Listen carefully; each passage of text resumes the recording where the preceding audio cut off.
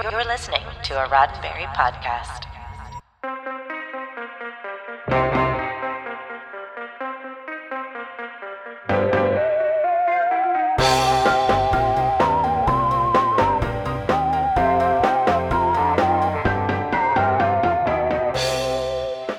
Every memorable species of aliens, no matter how detailed or not, began somewhere. And it just so happens that today's SciFi5 is devoting its 5 minutes of science fiction history to the day the Klingons first battled their way onto TV screens. I'm Mary Chifo with an alien origin story that only a mother could love.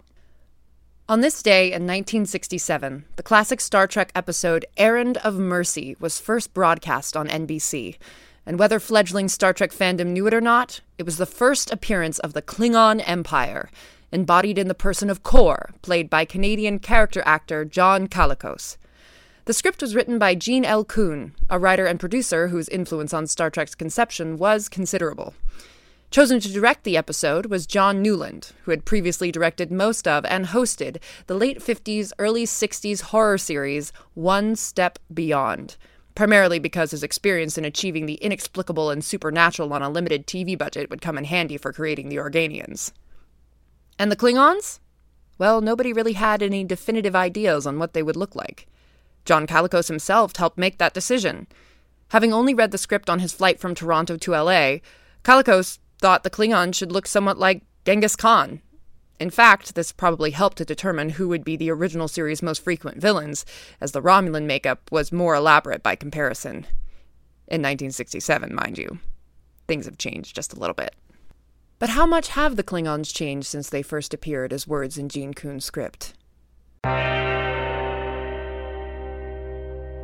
In the first season of Shabam, we launch a zombie apocalypse, separating 3 kids from their parents. Whatever that was, it's not Mrs. Krasinski. Yes, this action is getting closer! And narrow escapes. Go right! No left! But there's more to it. We talk about all kinds of stuff, like pizza, water, the wheel, cholera, Digital encoding, bats and rats, Brain traps! And we feature stories from history. The greatest human adventure story of all time. The Midnight Ride of Paul Revere. Shabam is a new show that'll blow your mind. Shabam!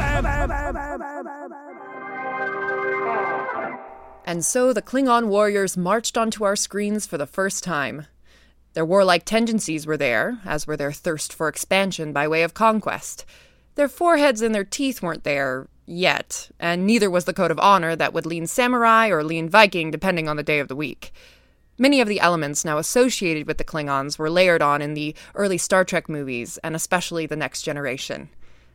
And yet, in Kor, the first Klingon we met, so much already was there. The pride, the swaggering assurance that he and his fellow Klingons would be the last ones standing if a fight broke out, and his utter disdain for the niceties and diplomacy of the Federation. Also present at this first meeting was Captain Kirk's wariness of any new conflict with the Klingons. After all, the bloody and costly Klingon War of Star Trek Discovery's first season had happened when Kirk was a junior officer. And what else were there? Oh, yes. The Organians predicting that the Federation and the Klingons would someday become allies. Just ask Worf, or B'Elanna Torres, or maybe Ash Tyler. Okay, maybe don't ask Ash Tyler. So many of the ingredients that made and continue to make the Klingons so compelling were baked into the cake of Errand of Mercy, and their march toward victory and cooperation, because you can march toward that too, started 54 years ago today. This has been 5 minutes of science fiction history, your daily SciFi5 for March 23rd. SciFi5 is produced by Roddenberry Entertainment. Executive producer, Rod Roddenberry. Kapla!